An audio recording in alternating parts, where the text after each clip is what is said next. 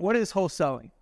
Wholesaling, very simply, is you are getting a property that is, there's some level of distress, some level of motivation.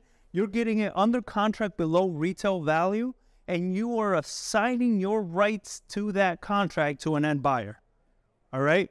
There is, as you see, there's can you do wholesaling without a license? 100%. You know, I've done it. But there is some legislation, and a lot of laws are coming up, and other states are doing it more and more, where at some point we probably are going to see that you're going to need a license to do wholesaling. We are starting to see that pressure come about from the realtor the realtor board, and they're putting a lot of pressure on people because they feel like, you know, they're missing out, their agents are missing out, their commissions are missing out on people wholesaling. And it's like, well, most realties don't allow it. There's a particular realty in town that has 3 letters. I'm not going to say who they are, but they fired an agent for trying to wholesale a property. You understand? So there's a lot of realties and a lot of agencies that don't allow you to do it. They don't like it, but it's 100% legal, and you can 100% do it if you're an agent as well. And we're going to go over kind of the wordage and the verbiage that you're going to watch out for. So you can do that. The number one thing that you need to succeed as a wholesaler is a buyer's list. If you don't have buyers, these are fix and flip buyers, owner finance buyers, buy and hold buyers, and Airbnb buyers to a certain extent. Airbnb, we've been seeing take a bit of a hit lately. But if you don't have these buyers in your buyer pool, you're not going to know where to market. You're not going to know who to market to. You're not going to know what a deal even looks like. Because who's going to determine what a deal looks like is the buyer for that deal. You understand? So how do you know to wholesale a property? You got to have the buyer. If you don't have the buyer, you're not going to know if you have a deal that you can wholesale. Here's a perfect case study. I had a property I analyzed. This was about 6 months ago. And this property they were asking $170 for the house. they were asking $150. I had to contract it for $130 for it to make sense for me. I'm an investor myself. I flip properties. For it to make sense for me, it had to be at $130. For them, they couldn't do anything less than $150. We're very far apart. It didn't qualify for a listing because they needed to sell right away. So it was like, all right, cool. What the heck else do I do? I went to my buyer's list. I went to one of my buyers, send them pictures of the house, send them the address, and I was like, would you do this deal for $190, right? They wanted $150. I gave it to them $190. I just overshot just to see where they're coming in at. They're like, no, but I can do it for $180. Went back to the seller, got it on the contract for the $150, wholesaled it to that guy for the $180. This was a property I wasn't going to make any money in because I needed to contract it for $130. Do you see how having a buyer's list is so valuable in that? You understand? And just like that, I've done a bunch of those last year alone on properties that the numbers did not make sense for me, but it did make sense for my buyers. So you got to build a buyer's list. The best way to build buyer's lists is places like this. You're networking. You're talking to people that want to invest. You're talking to people that want to buy. You want to speak to buyers that are buying today. Not that bought a house 6 months ago. The market has changed so much from 6 months ago. They might have bought a house then, but they're not buying right now. You want people that are buying today. And what are they buying? Where are they buying?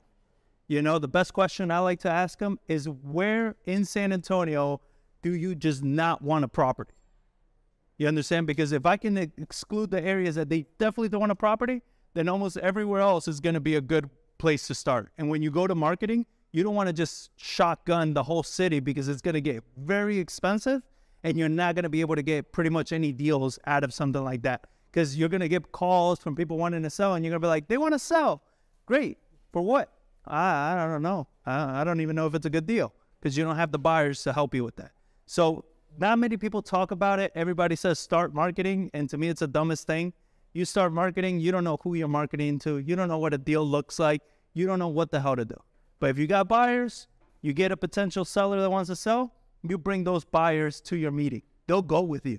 They'll help you negotiate it. They'll help you get it on the contract. They'll help you analyze it because they want the deal. So they have a vested interest in you guys getting that deal.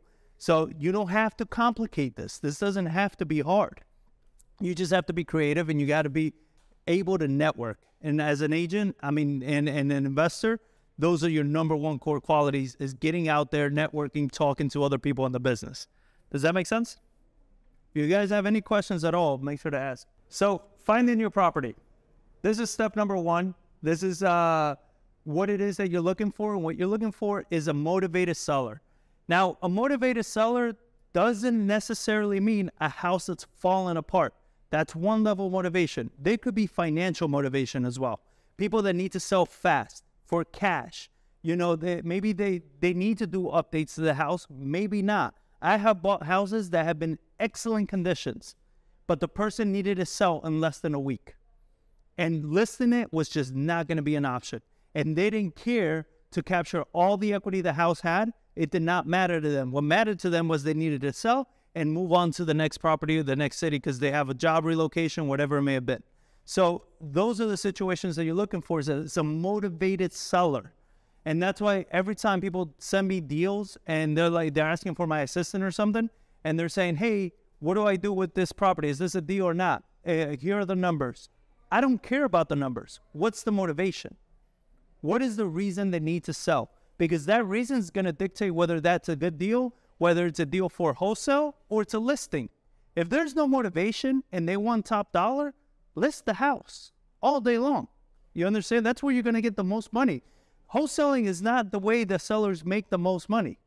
Wholesaling is the way that people get the money that they need right away and close in the time that they need. Wholesaling is for that creative side of real estate. You understand? If they have time, they don't have motivation, they don't need to, do anything crazy, list the property. All day long, you're going to get the best dollars. You're going to get the most amount of money for it.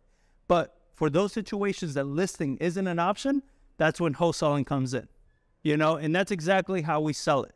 And we're going to talk about sales and negotiations in a bit, but that's exactly what we do. So where do you find it? Can you find it on the MLS? Yes, I found deals to wholesale off the MLS. Can you wholesale off the MLS? Yes, you can wholesale off the MLS. Here's how you wholesale off the MLS. It's listed for $150. You got it on the contract for $100. You're wholesaling it for $110, $115.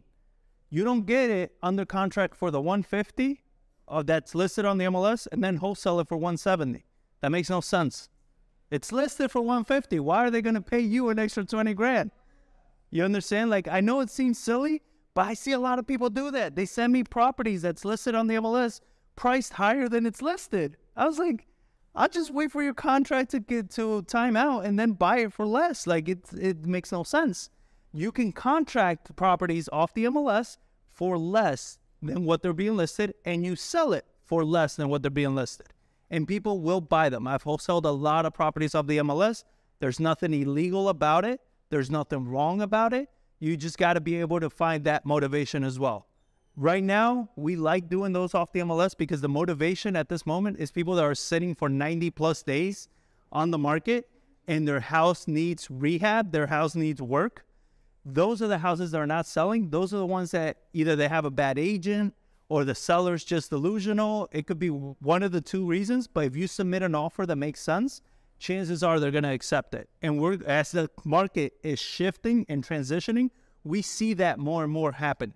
You understand? So being on the MLS and doing the offers off the MLS, it's an excellent way to do it, as well with expired listings. Expired listings is another one.